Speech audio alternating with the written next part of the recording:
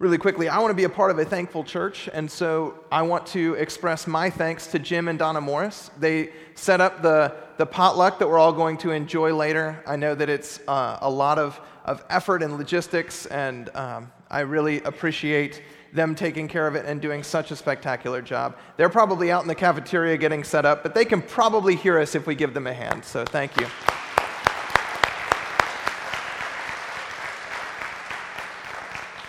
And I know that they weren't alone in doing it, that they have a ton of people behind the scenes helping out. So if you were one of those people, thank you very much. We're all going to have a wonderful afternoon because of you all.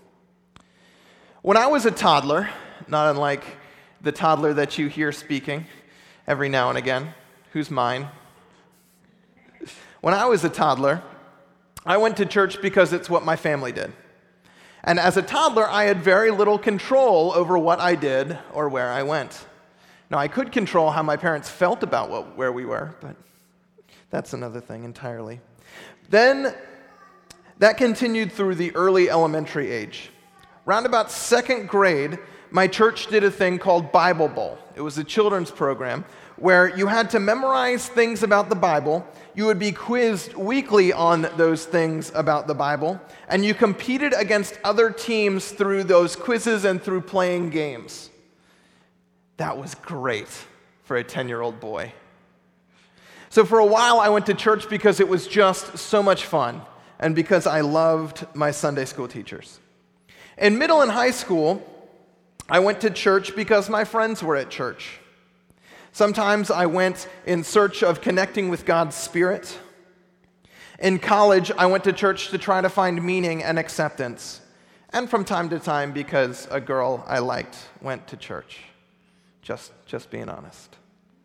Now I come to church to encounter the truths of God and to celebrate the presence of God in community.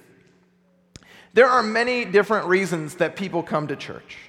Some might come out of a sense of obligation to family. Some might come out of a sense of duty either to God or because that's what one does if one is a good person and a good citizen. Some people come to church because they want their kids to come to church. We might come for community or to see our friends. We might come to experience God's Holy Spirit. And I'm sure it's a combination of many of these things. And really, we're all here for the donuts. A number of things happen when we come to church. Church invites us and asks us to do a number of different things. And each of these things do something to us. Oftentimes, we don't talk about what is happening, what is going on, and why we ask you to do the things that we do in church. Why do we ask you to come to worship? Why do we ask you to pray? Why, oh why, do we talk so much about small groups? What do all of these things do for us? For the next 6 weeks, we are going to talk about how the things we do as a church function for us. We're going to talk about the benefits of worship, of prayer, of small groups, of giving, and of mission. We're going to talk about how these things actually practically benefit your life. And they do this in a couple different ways. The first way is therapeutic, in that these things are actually healthy for us. They are healing for us. Spoiler alert, prayer is one of the best things that you can do for your brain. Science has done studies on this. Putting aside any theological or formational benefit, prayer is psychologically beneficial for your brain.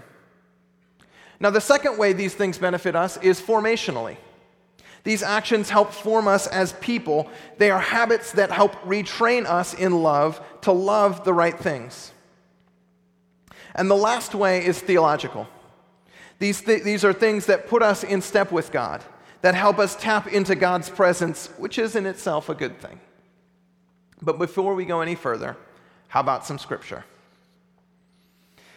Hebrews chapter 10. It's printed in your Lifeline, displayed on the screen behind me. And if you don't have a Bible but would like a Bible, we have them available in our welcome area absolutely for free. Hebrews chapter 10 says, "Therefore, brothers and sisters, since we have confidence to enter the most holy place by the blood of Jesus, by a new and living way opened for us through the curtain that is his body. And since we have a great priest over the house of God, let us draw near to God with a sincere heart and with the full assurance that faith brings, having our hearts sprinkled to cleanse us from a guilty conscience and having our bodies washed with pure water. Let us hold unswervingly to the hope we profess, for he who promised is faithful. And let us consider how we may spur one another on toward love and good deeds, not giving up meeting together, as some are in the habit of doing, but encouraging one another, and all the more as you see the day approaching.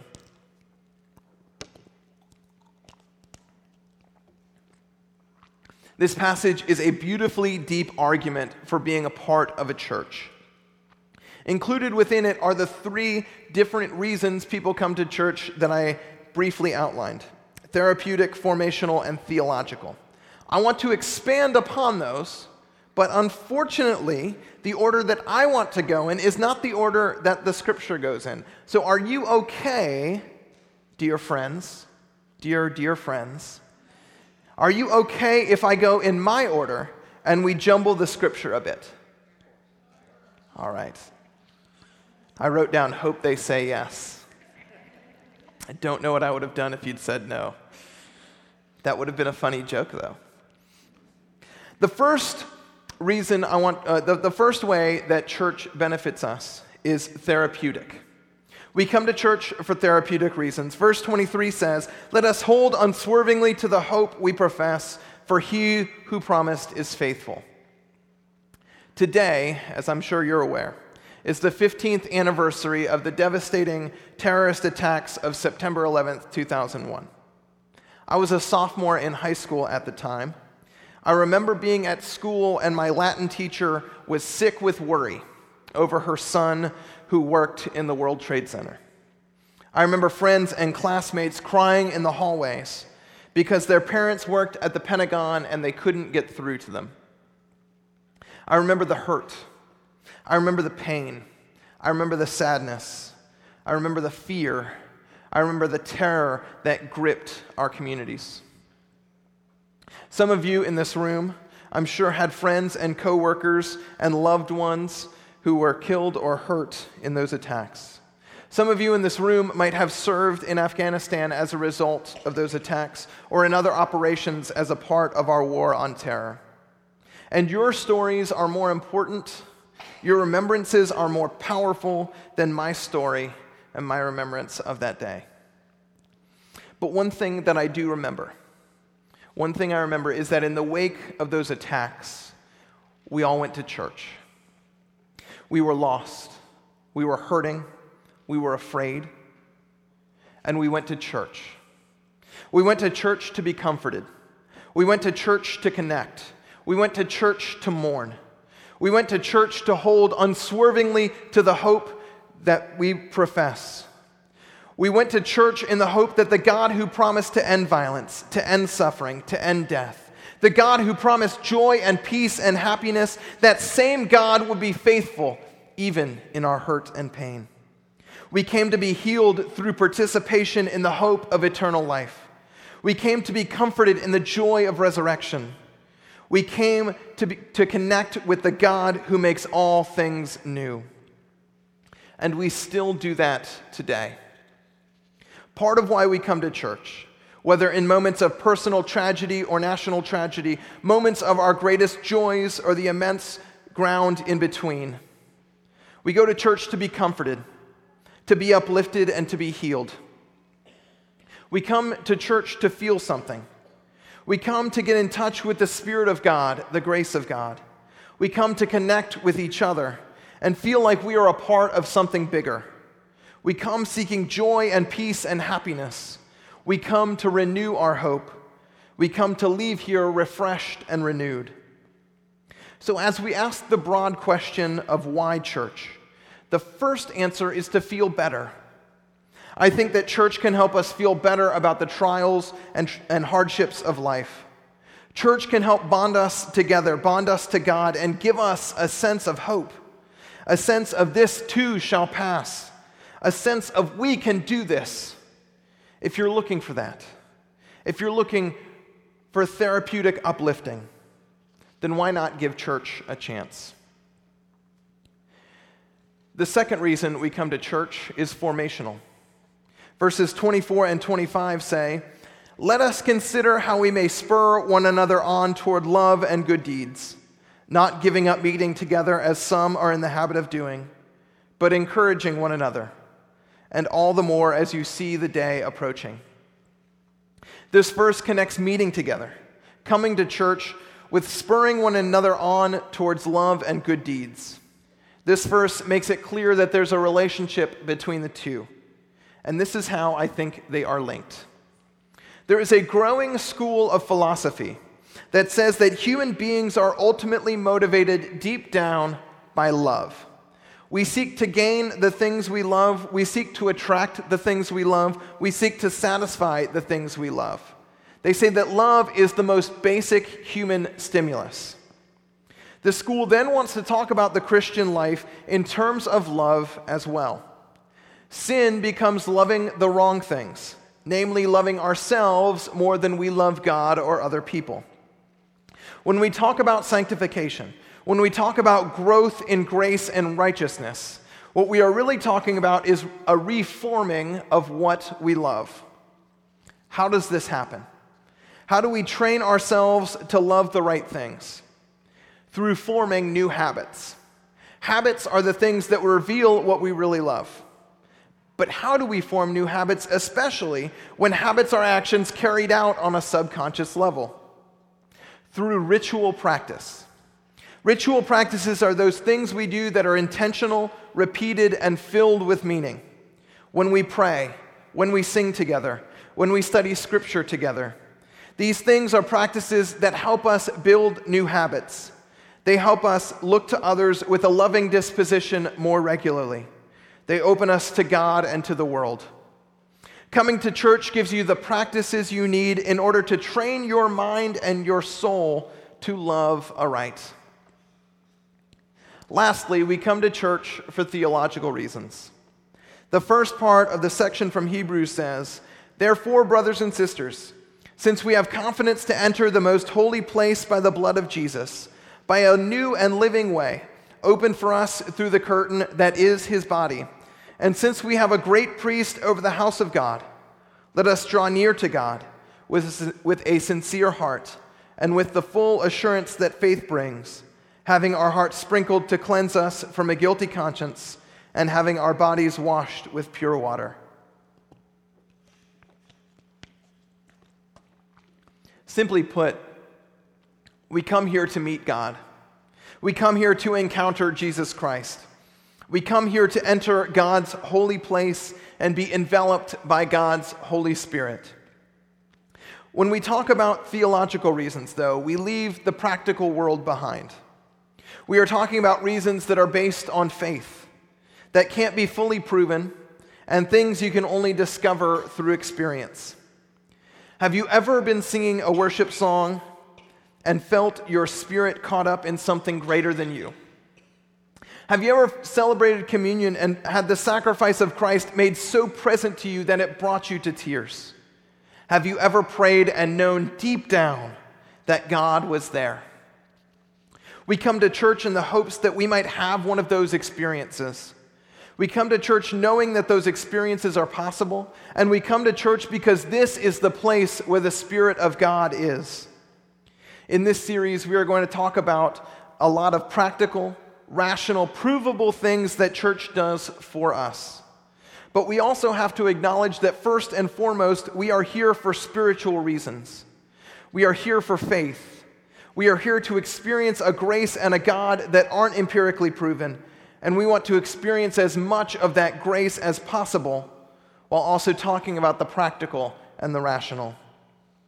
In order to do that, we're going to celebrate communion every Sunday of this series. We want to do this to open our hearts and ourselves to the grace and presence of God in the most profound way we have been given. In Holy Communion, we believe that Christ is made present to us in a special way, unlike any other way we have of experiencing God. We believe that the grace of God nourishes us for our spiritual journeys, and that reality is made concrete as we are nourished by the bread and juice. We believe that in the breaking of the bread and the sharing of the cup, that God is here. The past of Christ's sacrifice is made present, and the future hope of our eternal life with God breaks into the now. So for the next 6 weeks, we are going to celebrate communion with each other and with God.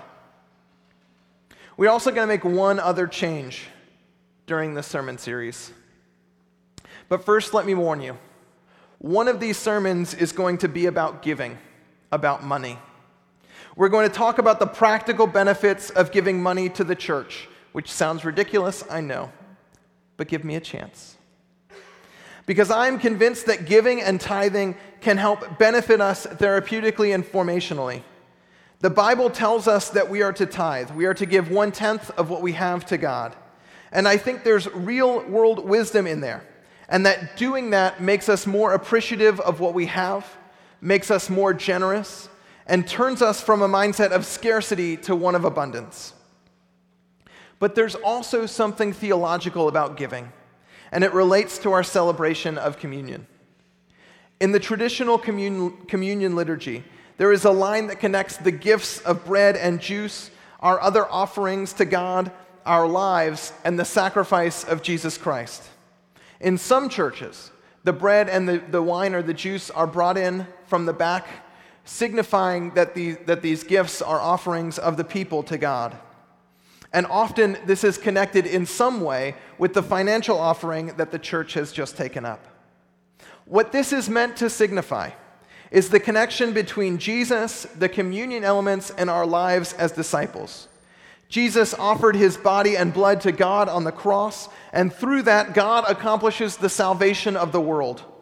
We offer to God simple bread and juice, which God takes and makes a profound experience of his grace. We offer to God our tithes and offerings, the fruits of our labor, in the sure hope that God can take them and use them through the church to accomplish miracles.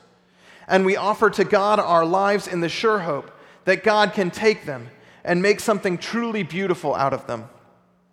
Jesus offers his body to God, and God fills Christ with the Holy Spirit and raises him from the dead. We offer to God the bread and juice, and God fills them with the Holy Spirit to make them a means of grace for us. We offer to God our money, hoping that God, through the power of the Holy Spirit, will use it to work miracles. And we offer to God our lives, hoping to be filled with God's Holy Spirit. All of this is wrapped up together.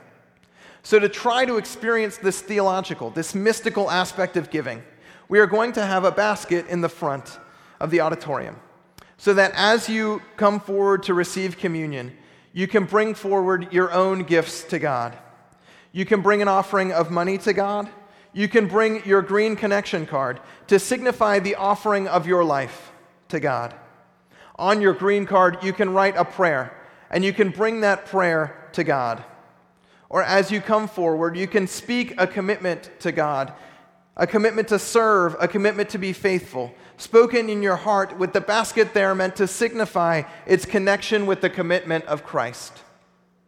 Now, we'll still have one in the back if you prefer to use that one. And we won't judge you if you don't make use of either basket.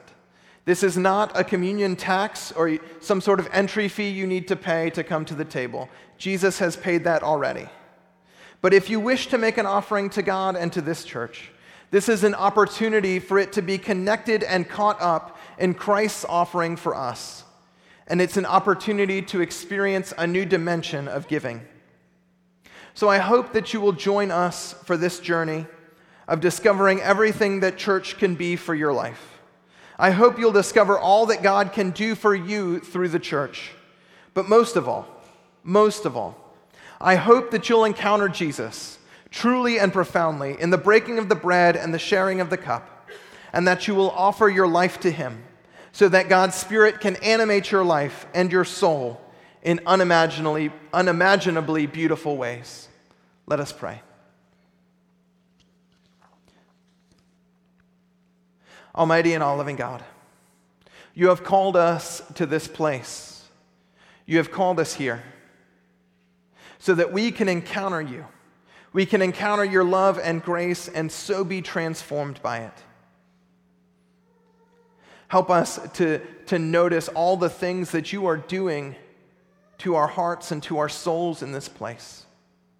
Help us notice the many ways that your Spirit is healing us, transforming us. And help us to go from this place and tell others about the profound love that they can find in you. In Jesus' name we pray. Amen.